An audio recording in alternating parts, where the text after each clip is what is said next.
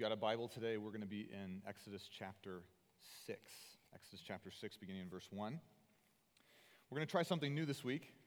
I don't have enough time to get all the way through this chapter, I think, and do the points justice that are in it. And so I'm going to work today through verse 13. That's roughly halfway, give or take. And then tomorrow, when I'm in the office, I'm going to record just some audio. I'm going to speak about the genealogy, which begins in verse 14 and goes through the end, verse 30 of the chapter. It's a little more informational than it is necessarily congregationally relevant. And so for the sake of us not preaching Exodus until 2065, we need to keep moving. And we're really just getting to the good part, the beginning of the really good part. So just if you're already connected to our podcast stream, you know that we don't really have a podcast. We just do our sermon audio that way so you can keep up with it. You'll be getting a bonus episode, probably Wednesday evening, Thursday morning, sometime in there. We'll also upload that audio to the website, truenorthalaska.com/messages, and so you can check out maybe Thursday, May 16th or so, and see if you can find it and listen to it. I'm shooting for 20, 25 minutes. That's going to be extra, where I'm just going to try to unpack for you why a random genealogy is sort of injected into the middle of the rising action of this whole book. It's all narrative, and then we just get a big family tree, kind of for no reason, it seems like, but there is. So anyway, I've already taken more time than I should have telling you that I don't have time to talk about that. So we're going to jump in. Last week, Moses went before Pharaoh for the very first time. He finally confronted him. All this preparation, this arguing with God, telling God, I can't do it, God. I can't speak the way I'm supposed to. You need to send somebody else. They're not going to believe me. And when he stands in front of Pharaoh, Pharaoh totally rejects Moses and totally rejects God. He says, I don't know who this Yahweh is. I've heard of Set. I've heard of Anubis. I've heard of Ra. These are the gods of my people, but this Yahweh, he must be a small god from a small place. So no, I'm not going to do what he wants. The Israelites belong to me. They don't belong to God. So Pharaoh rejects God's word. He gets angry, which of course he does. This has been the character of the Pharaohs since we began the book of Exodus. He gets angry and indignant that anybody would challenge his authority, and so he decides to make Israel's life worse, way worse. Josh did a good job of unpacking this last week, but having to create adobe bricks with no straw is almost impossible. And then building and working with those bricks, they're going to crumble, they're going to break apart. This is very bad news for people who basically get to live if they can do good work. Well, now their work is much harder. So in turn, God's people get very angry with Moses because they think that Moses messed this up for them. The signs and wonders that Moses and Aaron showed God's people at the conclusion of chapter 4 were encouraging. Everybody's worshiping God. They're praising his name for stooping low and loving them and meeting them where they are. Yet, very shortly after that, one maybe mistake, if you will, God doesn't make mistakes, but it seems like he's not doing what he said he would do to his people. They freak out. They're mad. They tell Moses, you've made our lives miserable. Why would you do this to us? And so then, in turn, Moses, with very hurt feelings, speaks to God at the conclusion of chapter 5. And I just want to read it to you. I want to remind us of what's going on, because chapter 6 today is God's response, so we need to know what he's responding to. He says this, Moses says, O Lord, why have you done evil to this people? Because he sees that God's people being crushed by this additional burden on top of their slavery. Why did you ever send me? For ever since I came to Pharaoh to speak in your name, he has done evil to this people. And then here comes his wild accusation against God. And you have not delivered your people at all. At all. Ooh, that's big. That's hurt feelings speaking, if you can't hear that. Maybe you remember what it feels like to be broken up with in your dating history, okay? For me, thankfully, it's been about 7.5, 8 years since that's happened. I don't think I'm ever going to deal with that again, God willing, if he keeps his promise to me and my wife. Maybe for some of you guys, you don't have to reach back that far. Could have been last week, so sorry if this stings a little bit. But I remember the last time that I got broken up with. I was dating this girl. She sent me a text, and we met. We both went to this small Christian college, and we met outside on the sidewalk, and I thought maybe we're going to watch the sunset, or we're just going to take a walk, whatever, very cheesy. And she basically just unloaded on me. We'd been on 2 dates, and she was like, she played all the cards that you play when you don't want to be the bad guy, but you need to break up with somebody. She was like, it's not you, it's me, which wasn't true. It was definitely me. And also, she said, she played the God card. I just don't think God really wants me to date anybody right now, is what she said to me. I guess God changed his mind because she went out with another guy like 4 days later. But God's sovereign, right? Whatever, I don't know. I'm to do what he wants. It worked out for me, so I'm not too mad. But when she said that to me, it hurt my feelings. I was mad at her. I didn't want her to say that. It didn't feel good to me. And so I did what everybody does when they get broken up with. I try to kind of clap back at her a little bit. You know what I'm saying? You've had these thoughts. You try to be nice to this person you're dating. And then in the moment where they sort of lay it all out and betray you, you got to get that parting shot in. And so I'm paraphrasing here, but I think I said something like, well, I don't think you're that mature for your age, and I think it's not good that you drive home to see your parents every weekend. I think you should be independent. And then I kind of walked away like mic drop. There you go. Take that. I'm not saying that was good or right. This is not prescriptive, okay? I'm not giving you a sermon on how to break up peacefully. What I'm telling you is, as human beings, we like to take a parting shot. Our brother Moses felt like God broke up with him when Pharaoh increased the burden of slavery on God's people. That's what it felt like to him. He was like, we were in this thing together. If you think about it, God has had to woo Moses. It's not romantic, but there are some similar hallmarks to what it feels like to be in an early young relationship. God is calling Moses out. He's inviting him into something. He's saying, trust me, believe my words. I know that you haven't gotten to see me do these things this much, but if you'll just stay with me, I'll be faithful to you. I'll do what I told you. And I hear in Moses' voice, I hear him yelling at God, I should have known better. When he says, why did you send me? I don't think that's rhetorical. I think he really wants to understand, are you just messing with me, God? Is this punishment because I left Egypt a long time ago? I mean, Moses remembers. Remember where we were 2 weeks ago? He remembers laying on the ground outside, camping with his wife, about to die, while his wife has to make this desperate sacrifice to God to make peace through the blood of her son. And now he's like, what was it for, God? You're just like, it's like the way we feel when somebody breaks up with us. You're just like all the other girls. I've heard all this before. Moses is saying to God, you're like all the other gods. You're not going to do any of the stuff that you promised to me. And when he says these things to God, my expectation, based on the God that I see in the Bible, is that God is going to sort of have words with him. You remember the story of Job. Job spends a lot of time questioning God, not accusing God of evil, but wondering why God would do things the way that he does. And God appears, and he really puts Job in his place. He answers his questions in a way that's a little bit aggressive and says, I got some questions for you. Were you there when I made the earth? Were you there when I built everything, when I made all the animals and hung the clouds in the sky and the moon and the stars? And Job is just quiet. He's like, no, I wasn't there, and I probably shouldn't have said these things. God's approach, his tone, his attitude to Moses, and by extension to Israel in this chapter, very different. And as we walk through this, what I think you're going to see is what's happening in the life of Israel, what's happening in Moses' life, is incredibly relevant to what is going on in Christian culture in the world that we live in right now. So let's look to the Bible. Exodus chapter 6, beginning in verse 1. This is God's response to Moses. Moses says, the last words out of his mouth are, you haven't saved your people at all. But the Lord said to Moses, now you shall see what I will do to Pharaoh. For with a strong hand, he will send them. Who is them? The Israelite people. He will send them out. With a strong hand, he will drive them out of the land.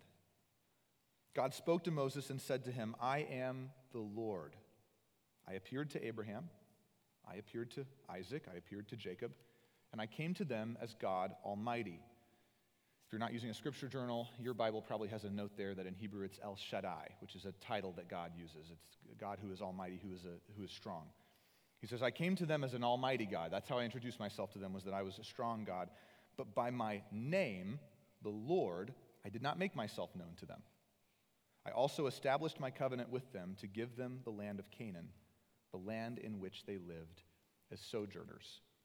Verses 1 through 4, God is looking back. He's reminding Moses of what he's done. He's reintroducing his character, and he specifically uses his name to try to be personal with Moses and calm him down. So here's your first point if you're taking notes today. God is tender when we resent him. God is tender when we resent him. Moses and Israel should not have been surprised when Pharaoh rejected God's word, because God told Moses he was going to do that. He said to Moses right before Moses left Moab to go back to Egypt, he pulled him aside for just one last little powwow, and he said, when you get there, Pharaoh's heart will be hard, and as a result of that, he's not going to listen to anything that you say. He's going to reject you. He's going to send you out. He'll probably belittle you. This isn't going to go the way that you're expecting it to. Now that seems like it's antithetical to God telling Moses that Pharaoh will set his people free. Why does God keep repeating these two ideas over and over again? He continues to tell Moses and God's people, Pharaoh's heart will be hard, he won't let you go. Then the next breath he'll say, Pharaoh is going to let you go. In fact, he's going to want you gone so bad, he will drive you out. He will think that it's his idea where you'll be such a problem to him, he'll want you gone. The reason that God has to repeat those two things over and over and over again is we think that they're opposites. We think we have to pick one. And we get confused when we read this. The most common question I get from anybody when we talk about Exodus is, did Pharaoh harden his heart or did God harden his heart? The answer is yes. When we get to chapter 7 next week, we're going to dig further down into that. I'm going to try to give you a more nuanced answer. But these are not antithetical opposite things.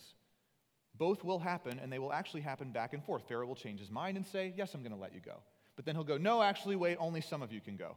And then his life will get hard again because God will continue to put pressure on him via the plagues. And Pharaoh will say, okay, yes, you can go. And then he'll pull back.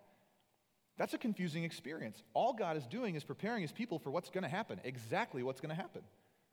He's telling them it's going to feel weird. You're not going to know. You're going to kind of get jerked back and forth. And then eventually, finally, there is hope coming for you. But if Moses and Israel were paying attention to what God said, not just the way that God made them feel, they would remember that this is right in the middle of God's plan. Pharaoh's rejection is something God saw coming. He anticipated. He knew it would happen. He warned his people. But I don't think that matters to them because Moses feels betrayed. Israel feels betrayed by God. They felt that God sent them a text. Like that girl I was dating sent me a text and said, hey, can we meet up for a second? I need to talk to you. And then in the middle of that, he just dropped a bomb on them they didn't see coming because he didn't deliver them overnight. That's what they expected. And so they're mad. That's why Moses lashes out at God. But in God's response, his tone is calm. And he is compassionate to Moses. He's understanding. I think there are lessons here for parents all over how God interacts with Moses in this book. But specifically, I would ask you, do you see God at any point in the 4 verses that we read today, does he attack Moses because Moses doesn't believe? Does he belittle Moses because he thinks Moses should know better by now? No, not at all. He doesn't tell Moses that he has to believe or else, or that there will be some kind of consequence. He says, okay, you're going to see this. That's what he says in verse 1. You shall now see what Pharaoh will do. I'm not just speaking to you about what's possible, which God knows is going to happen, but Moses thinks it's maybe a possibility. God is saying, you're going to see this happen now. And he's not even saying that in a condescending tone. He's not saying, oh, you're going to see. I'll show you. He's going, that's fine. Be weak. Be weak. You don't know what to do? That's okay. Don't know what to do. You just sit down and watch me. And I'm going to do all the things that I told you I was going to do. I want to point something out to you. Look at verse 2 again. God says, I am the Lord. In your Bible, the word Lord is all capital letters, except the O, the R, and the D are smaller than the L. You've probably seen this before. If you've read through the Bible in a year or you've spent much time in the church, you've seen this. And you probably wondered what it means. Well, I'm going to tell you today. That word that we translate as Lord is a word in Hebrew that we call, huge word incoming, you ready? The Tetragrammaton. Which sounds like a made-up magic book, but it's not. It means there's 4 letters and there's a word that comes out of those things. The Tetragrammaton. Why does this matter to you? In chapter 3 of Exodus, when God speaks to Moses from the burning bush, for the very first time in the Bible, he uses his own name. He does not communicate his title. He does not communicate his office. He doesn't communicate his ability. He uses his own name. Maybe you don't know that God has a name. God communicates that name to Moses. And then we just read it in verse 3 of chapter 6. God emphasizes that Moses is the first person to whom God has given this personal name, and that matters. That when God came to Abraham and Isaac and Jacob, the patriarchs, the people who received this early covenant that now is kind of guiding God's hand as he works in the land of Egypt, that they heard that God was El Shaddai. They had known him as Elohim or Adonai, that there were these titles, that he was a deliverer, that he was strong, that he is the God of armies. But when God gets down on his knees to speak to angry Moses. I mean, I see this child, Moses, just beating his fists against God's chest while God holds him close. And God says to Moses, remember who I am? It's me, Moses. It's Yahweh. That's how we say that. Now, we don't know God's name exactly, and this is a little bit complicated. This is why we need more time today. We're going to go down the rabbit hole a little bit here. But we don't actually know what the Tetragrammaton is because we've lost that to history. I'm serious. Nobody knows how to say this. What's interesting is that was on purpose. So if you were to go back to probably right after Moses wrote the first 5 books of the Bible down, when he put them into writing, there was already a history of people passing down God's word, God's stories, orally. There are these moments, we see them in Genesis, Exodus, Leviticus, Numbers, and Deuteronomy, where God will tell his people, set up a pile of rocks, or burn a dead animal, or stick a big post in the ground, and when you walk by these things, your children will ask you, why is there a pile of rocks? Why are there animal bones here? Why is there a post in the ground? And you will say to them some story, some example of what God did. That was the oral history of God's people before there was a written language for them.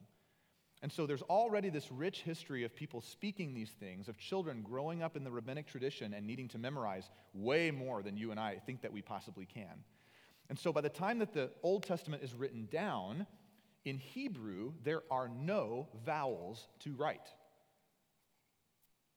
You're thinking, oh yeah, there are. No, there's not. If you read Hebrew, if a native Hebrew speaker reads Hebrew, you read it right to left, and it's just consonants. There's no spaces, there's no punctuation, there's no capital letters, there's no indication of where these words begin and end. Now, why is that? That's because Hebrew people aren't actually reading. They're just using that as a visual reference point. It's the same way that you may have seen people who want to memorize Scripture. They'll write down the first letter of each word in a passage on their arm or their hand, or they'll carry it on a card. They're not actually trying to memorize those letters in that order. That's just a reference point for them. That's how well these people knew the stories of God, verbatim as they had happened. So there becomes this thing, a guy dies in maybe 1200 BC, and when he dies, the Jewish people decide that they're no longer going to use the name of God. They won't say it out loud, and they won't write it down. This goes so far that today, in a very few Christian traditions and most Jewish traditions, if they were to write God, G-O-D in English, they would leave the O out. G-D. You might have a friend on Facebook that does this, and you've wondered, what is that about? That is an attempt to be reverent. That's an attempt to say to God, your name is so holy, it's so high and lifted up that these lips won't even speak it, which is something that we learn from the Old Testament. God's prophets speak that way. At the end of this chapter, Moses will say, I'm a man of uncircumcised, unclean lips.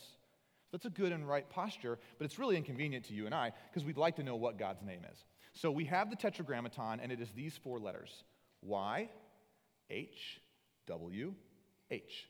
And we don't know what vowels are supposed to go in between those consonants.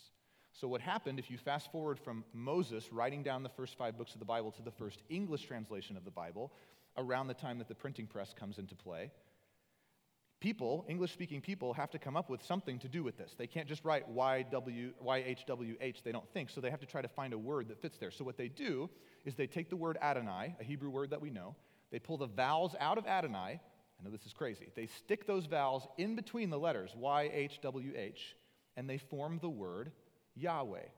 Or if you are an Old English speaker, you would say Jehovah, which is a name that you've heard for God before. Now, in modern translations, we think that Yahweh, Jehovah, is actually probably a little bit farther away from the meaning of the Tetragrammaton, and so we just go back to the word Adonai.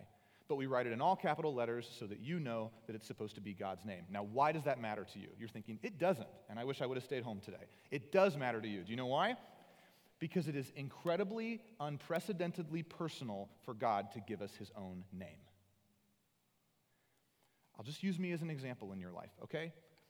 For a lot of you, hold some kind of significance. This is one of the funny things about being a pastor, is we know that we're just people, but sometimes when we enter the room, we're kind of like a priest. People feel like we just bring the presence of God with us, like a lot of times when I visit people at the hospital. This is their experience. I just stand in the corner while they cry and pray and ask God to heal them, but they just feel that God came with me, okay? So I hold an office in your lives, is what I'm saying. I preach. You hear my voice probably a lot more than other people in the church. I have some authority. In my home, I'm a husband, I'm a father. These are things I do. These are offices I hold. And it's fair for people to whom I am a husband and a father to have expectations of me because of that. But when you get to know Philip, that's different. Totally different. That means that there's a person underneath those offices. There's a person with thoughts and ideas and wants and pain and loss and weaknesses.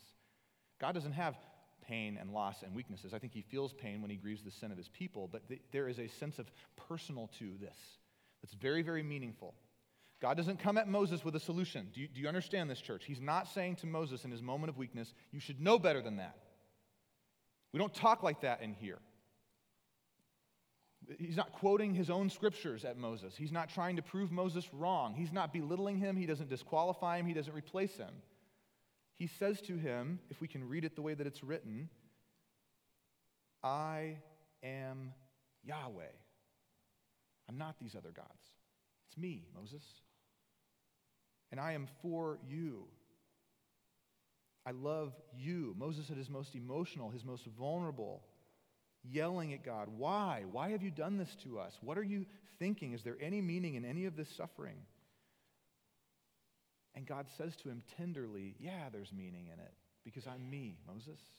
I'm still here. You haven't lost the most important thing in your life. You aren't without answers. You're not without a future. I do have peace for you. I'm here. I'm here. And I've given you guys some things to believe, but if you can't, I'm going to do it anyway.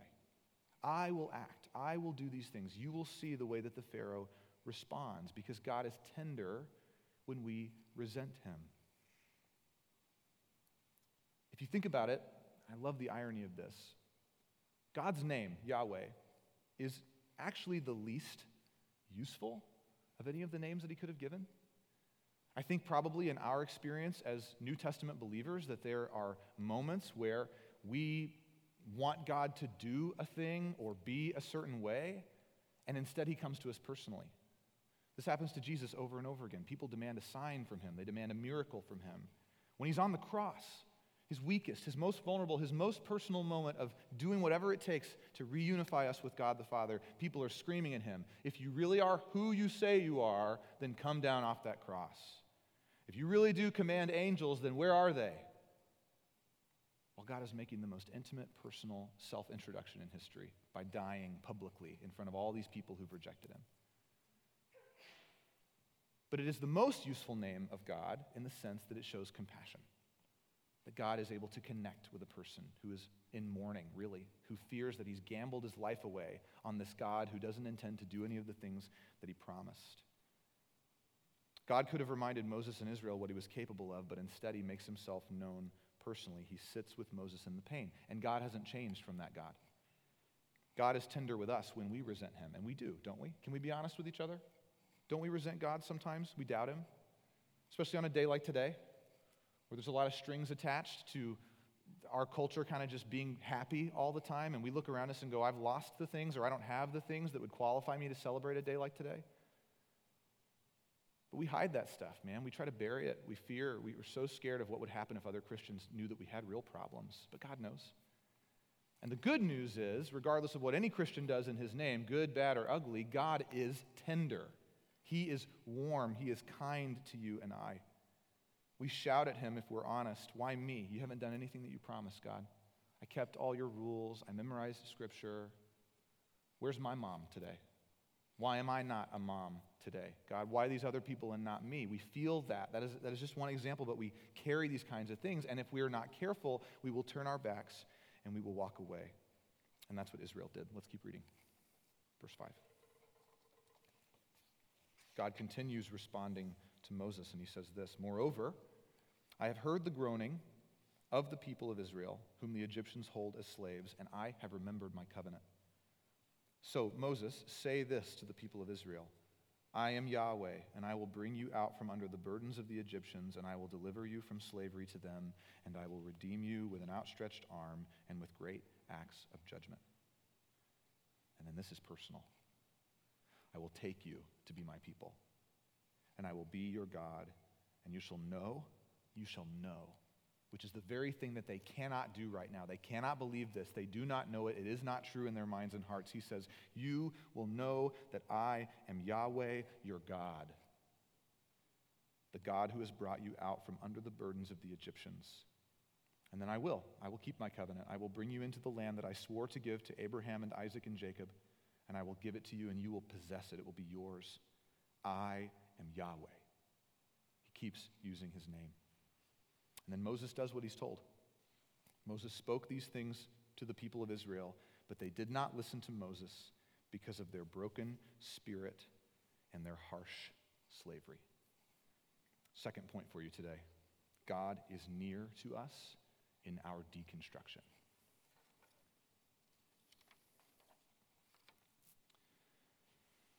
You guys ever heard of Joshua Harris? Anybody grow up in youth group?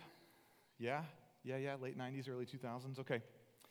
Joshua Harris wrote 2 books that impacted my life. When I was 16, I would have told you that they impacted my life positively. Today, I would say that they actually impacted it negatively. Things have changed, okay? The first book that he wrote is called I Kissed Dating Goodbye. The second book is called Boy Meets Girl. And both books speak strongly against traditional dating, and they were major cultural touch points in the late 90s through the 2000s and 10s, okay? And I can't, just a side note to you, I can't properly tear down purity culture in youth groups today. I wish I had time to do that. We'll do that another day. But I'll say this to you. Joshua was a huge name in conservative teenage circles. Huge name. In 2004, Joshua got his dream job. He got to be a pastor at a mega church. Huge church that's part of this big church planting network where he's traveling and he's speaking and he's being a pastor and a preacher to thousands of people. And then, abruptly, in July of 2019, Joshua abruptly divorced his wife and he renounced his faith. And this is what he said. when he did that. He did it via an Instagram post, right? Of course he did. This is what he said. He said, "I have undergone a massive shift in regard to my faith in Jesus." The popular phrase for this is deconstruction. The biblical phrase is falling away. By all measurements that I have for defining a Christian, I am not a Christian. Then, about a year later, in February of 2020, two very popular YouTube personalities and podcasters, Rhett McLaughlin and Link Neal. You guys may know Good Mythical Morning or the Ear Biscuits podcast. It's these guys. They used to be a part of Campus Crusade for Christ. They came out in February 2020 that they had deconstructed across the last 5 years and could no longer call themselves followers of Christ or Christians. They each did an hour-long podcast episode walking their listeners through that deconstruction process. And many others have followed after them. I won't use his name, but the adult son of one of America's most influential conservative pastors now has almost 1 million TikTok followers because every day he deconstructs publicly.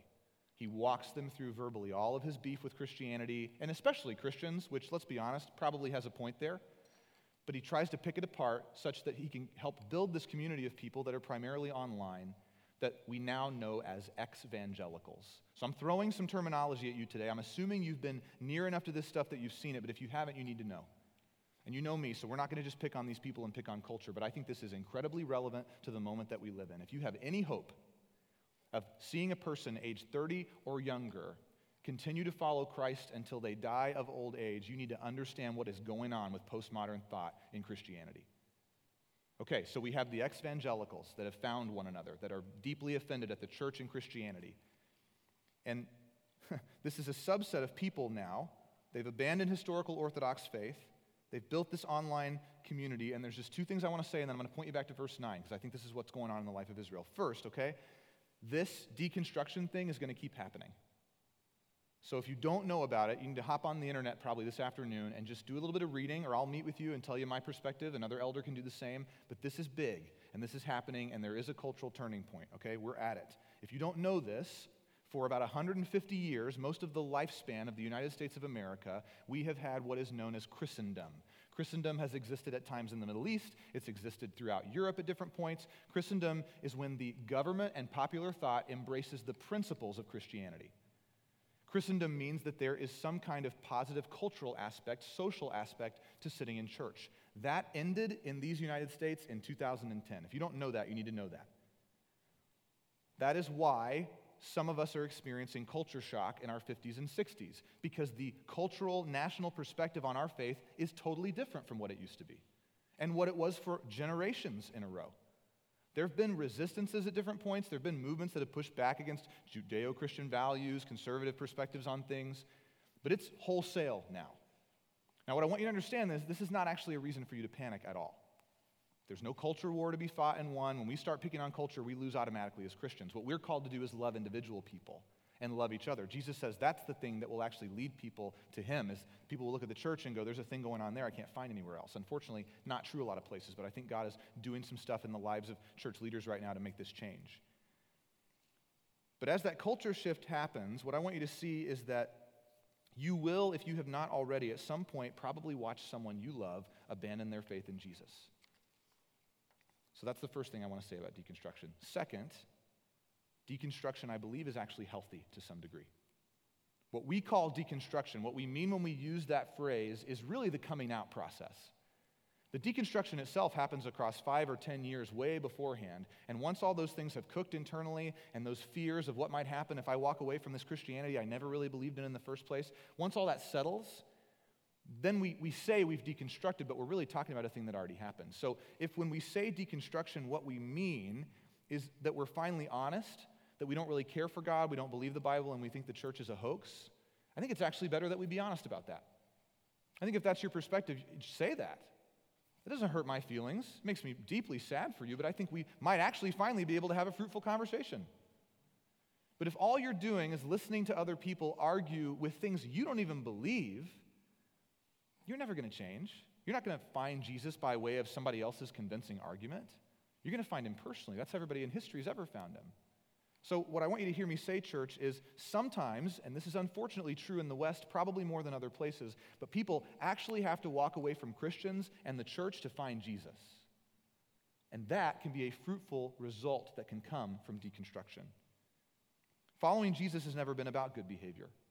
Following Jesus has never been about knowing the right answers or see if this stings anybody in the room today, begrudgingly singing songs that you don't believe while you sit in a room you don't want to be in next to people who don't really know you.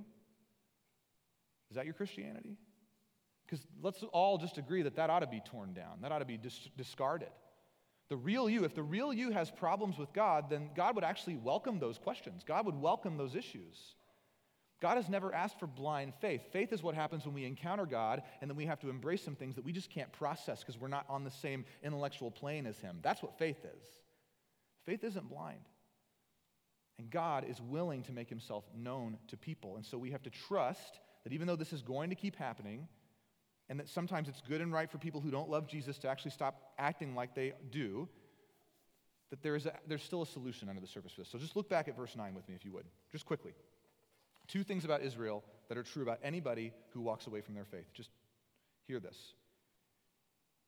They did not listen to Moses. Why? Because of their broken spirit and because of harsh slavery.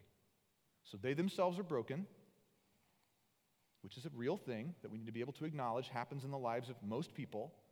And second, their circumstances are so horrifying that they just don't have enough left in the gas tank to believe a thing that they can't see in front of their face. These are not people who have decided to be atheists because it's cool. These are not people who went to one Richard Dawkins talk one time and went, okay, that's all I needed to hear. I'm done with my faith. These are people who have had such a horrifying life experience that they can't hold up the happy-go-lucky Christianity that they saw in Sunday school as a kid with their world. And I can't either. I couldn't when I was in college. I abandoned my faith for a season. I was studying to be a Christian leader. That's the name of the degree I got in college. And I could not hold up all these things people had said about God against my experience, my reality.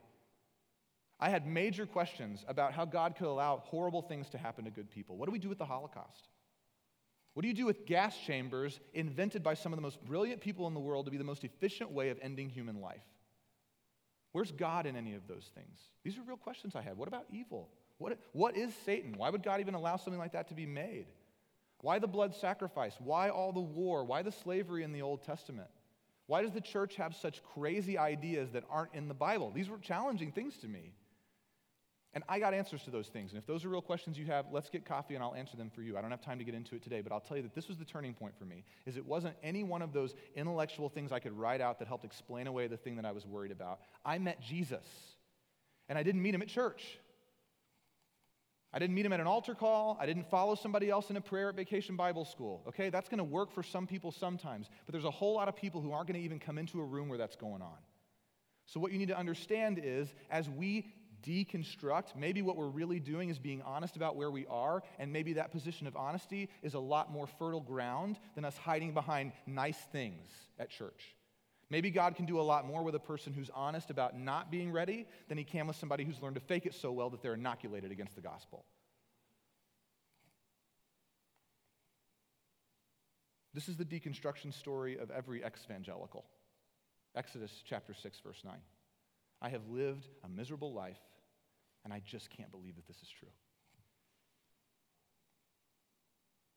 When we start to admit what has been true for a long time in our own lives, when we confess that we don't necessarily believe it all, I think we're taking steps closer to God, not away. I think God actually has a plan for those who are deconstructing. I don't want to belittle the movement. I don't want to belittle that there are people who maybe really have abandoned genuine faith permanently, but I want to say to you that it wouldn't surprise me if 20 years from now there is a new kind of church that's more built on Scripture and more about what God actually said, that's full of people who walked away from their faith for about 15 years. I think that's coming. I'm expecting that. It's unfortunate that we have to have this break in this chain back to orthodoxy, thousands of years of people trying their best, but I think that the church has drifted so far culturally that maybe we have to do this. Maybe we need something to actually shatter so we can start over and do it right. I don't want that to be true. Okay, at True North, we're trying to work against that. We want to be in partnership with other churches. We want to get to know churches that have older congregations. We want to find ways to do mutually beneficial ministry. Us even being in this building is representative of folks that are generations removed from most of us being gracious and kind and willing to partner with us. So it's not all bad everywhere. But broad strokes, something is going on where people are reading their Bible and going, this doesn't look like following Jesus. There's a very interesting article a couple of weeks ago in which a large evangelical leader was finally honest about this. And he said, what is driving young people out of our churches is not that they don't believe what Jesus says, it's that they don't think we believe what Jesus says. And they're not going to be party to that anymore. They're not going to just sit by and take the paint job of their parents and their grandparents. They're going to go, why don't we do the stuff that we say we're supposed to do? Why do we sit in a room like this for 40 minutes every week while a guy like me shouts at us about how different our lives are supposed to be, and then by Tuesday we don't remember any of it? It doesn't matter at all. Is this really what Jesus died for? And I think the answer is no. And so what I want you to see is that God has a plan in our deconstruction and that he is near to us. He is near to all of those who try to walk away from him. He stays close to us. We know this from Scripture, don't we? What does he do when Job cries out to him? He comes to Job. He sits with Job. He hears Job out. What does he do when Jacob is running from God as an adult man at this turning point in his life where he's left every part of the faith that his father raised him in? Yet he knows full well that he's still called by God, and he hates that about himself. He wants to be anywhere but in God's will. God comes to him, and they actually physically wrestle. That's not allegory. God gets down on the mat with him, and he goes, let's do this then. I'm not scared of you. I'm not worried about what's going to happen if you start following the wrong YouTube channel. Let's figure this out. And he humbles Jacob, and he gives his life to God. He's transformed forever. God still does that. He did it to me. He will do it to anybody who walks away from their faith. He can. He can. It's the same thing that he did for Moses in Moab. For 40 years, Moses had thought he was done with all that God stuff. For 40 years, he was an 80-year-old man. And God came to him and transformed his life. And he still doubts. He's still worried. He's still not sure. And God is compassionate. God is close to him. God is near to him. Maybe you haven't thought about this before. I want to push you briefly to the New Testament. John chapter 2, Jesus actually included a kind of religious deconstruction in his own plan. That he was going to reconcile all things to himself, and that would happen by way of the deconstruction, the end of the old covenant, the old religious system. This is the thing that got Jesus put on the cross. As he told people their empty religion wasn't going to get them anywhere, and that was so deeply threatening to them, they murdered him. John chapter 2, Jesus says, destroy this temple, and in 3 days I will raise it up. And then the Jews said to him, the wrong answer, they said, but it has taken 46 years to build this temple. How will you raise it up in 3 days?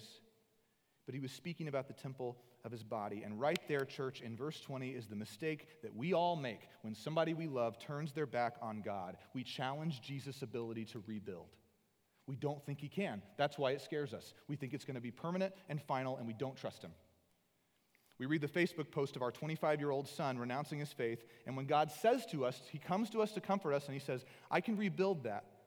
We turn to God and we go, but it took us 25 years. How can you do that? We spent all of our time building this. We gave everything to it. You can't do that. When our spouse confesses that they aren't convinced anymore, we panic and we try to convince them.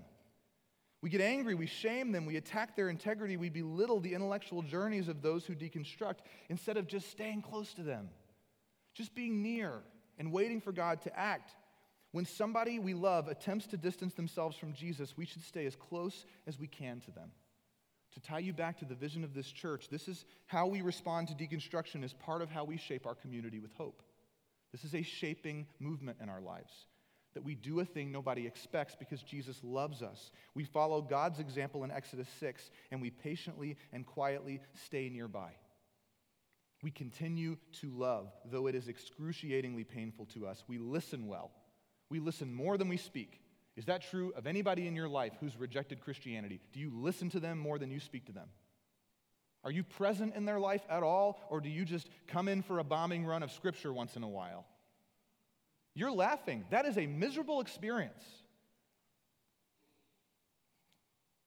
I don't think you know the position that you put real human beings, souls made in God's image, in when they can't get to you through this wall of rightness, not righteousness, being right.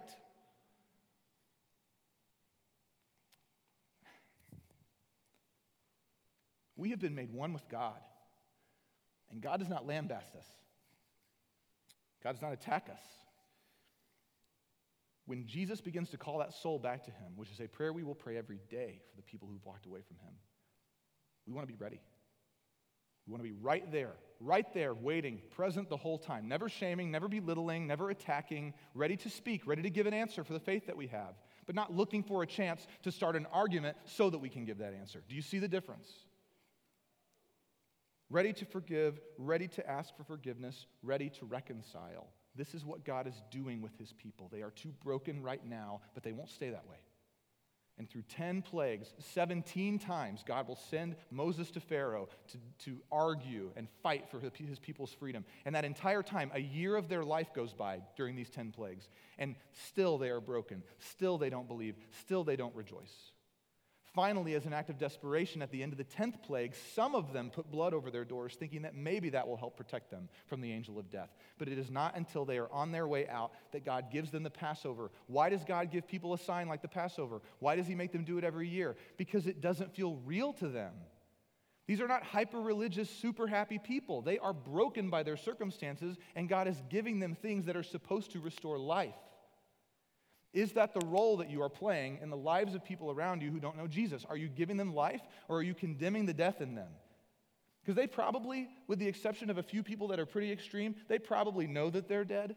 They can sense that. They're doing everything in their power to find life somewhere, and maybe you're being a gatekeeper to that. Maybe you're keeping them at arm's length because them looking for life doesn't feel the way that you think it should. Here's what God does. Look at verse 10. God said to Moses, Yahweh said to Moses, so go in, speak to Pharaoh again, and tell him to let the people of Israel go out of his land. And Moses argues, because of course he does. Moses said to the Lord, behold, the people of Israel have not listened to me. If they won't listen, how then shall Pharaoh listen? Because I am of uncircumcised, I'm of unclean lips. But the Lord said to Moses and Aaron, he spoke to them, and he gave them a charge about the people of Israel and about Pharaoh, the king of Egypt, to bring the people of Israel out of the land of Egypt. Last point for you today. God is not convincing, he is evident.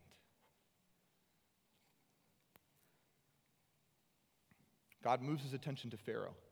At last, God will begin to apply pressure by way of the plagues. He will send Moses to Pharaoh, and Pharaoh will finally relent. And along the way, God does not negotiate with his people. The broken spirits they have are the same broken spirits they'll bring into the desert when they're finally set free. Moses has nothing to say that can change their hearts. Moses is not a gifted apologist. He's not a gifted evangelist. He's not a gifted philosopher. And church, I'll tell you what God didn't do that we're often tempted to do when there are people in our lives who are rejecting Christianity. God didn't send a bunch of sermon links by Tim Keller and John Piper and Matt Chandler. Okay? He didn't text a blog post once in a while and go, hey, I don't know what you're doing today, but this would really be worth your time. God sent Moses. God also didn't corner his wayward children at Thanksgiving and berate them for being worldly. He didn't find a moment where they were vulnerable and attack them even harder. He worked for their good and he worked for their freedom while they were still wandering and while they were still doubting. While they were trying to be far from him, he was working to be near to them personally. God did not disown them. He did not refuse to acknowledge them. He did not give them the silent treatment. He sent Moses to remind them that they still belong to him, that he still sees them, and that he is listening, that he does have a plan. And you have a chance to be that Moses. That is the role that you play in the life of a person who is walking away from God. You represent him. Do you know what he's like? Can you do that? I don't know. You need to know him personally first. You need to be near to him every day. You need to be a person like Moses who's been in God's presence such that when you are around people, they see a reflection of the glory of God. Doesn't mean you're overbearing or powerful. It means that you are peaceful and kind, that you made yourself lowly because you have nothing to lose anymore. God's given you everything you could want. While Israel is doubting, God is at work. He's not trying to convince them of anything. He's just making himself known. He's just evident. He's there. He's present. This is what he will do in the lives of people who've walked away. While Israel is testing and trying out the idols of Egypt, God is methodically dismantling those idols. That's why there are 10 plagues. Each of those plagues attacks a god of Egypt and debunks the myth that that god has any power that Yahweh doesn't have. While Israel criticizes God from a distance, God sustains them from within. And God still makes himself known. So do you believe that? I don't know if you do. Sometimes I don't, if I can be honest with you. Sometimes I think the full weight and responsibility of other people's conversion falls on me. And I can't swing all the way the other way. I'm not saying I don't participate in that at all, but I'm telling you, God, the Spirit of God, is the one who sparks that. That's what the Bible says. He's the one who brings dead people to life, not you and me. There's no amount of gifting, training, or equipping that can happen where we can take God's place. What gifting, training, and equipping do is unify us with God so that we can see him, so we know what he's doing, so we can be a part of his kingdom. So do you trust Jesus to be able to break in and show himself? Is God really with us or not? Is God's Spirit in us or is he not? Because Moses, like us, is not a gifted master communicator. He's much more like us than we may want to admit. He's a stuttering, nervous, anxious servant of God. And I want you to hear this if you didn't hear anything else that I said today to you. As God works in the lives of those who have walked away, we should expect him. We should expect him and be anticipating that he will send us to them in the meantime, like he sent Moses. We are who God sends to the culture to speak, to be salt and light to them. We are who God sends to sit with the disenchanted, the doubting, and the deconstructing. And this is my prayer, that we will sit patiently, that we will pray aggressively, and that we will love endlessly, that our love will abound more and more as Jesus constructs new life in those who have deconstructed their faith. Let me pray for you.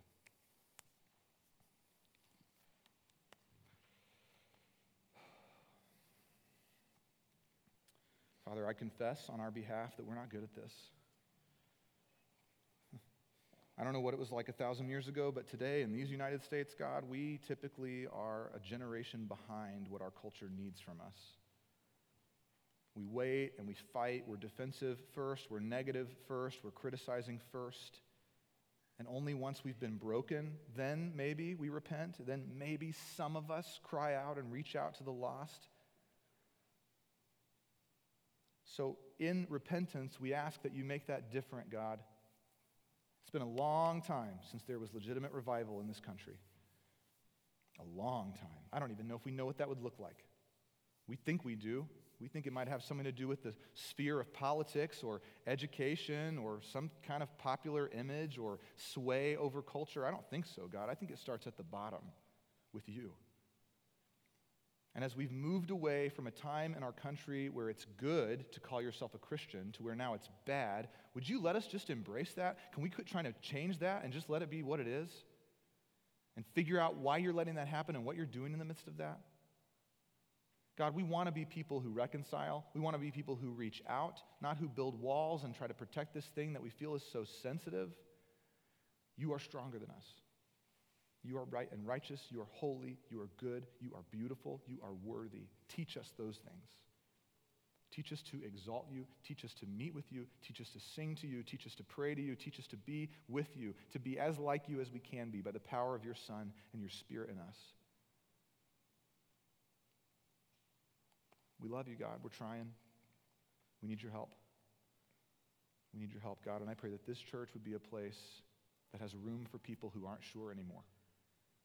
That this church would be a place where we see love for one another that is so indicative of a miracle and not just us playing nicely. We trust you to do these things, God. We ask because we have faith that you're listening. Even if it feels like you're far, give us the ability to trust and know and make much of you in our lives. I beg you, God, to do these things. We ask in Jesus' name. Amen.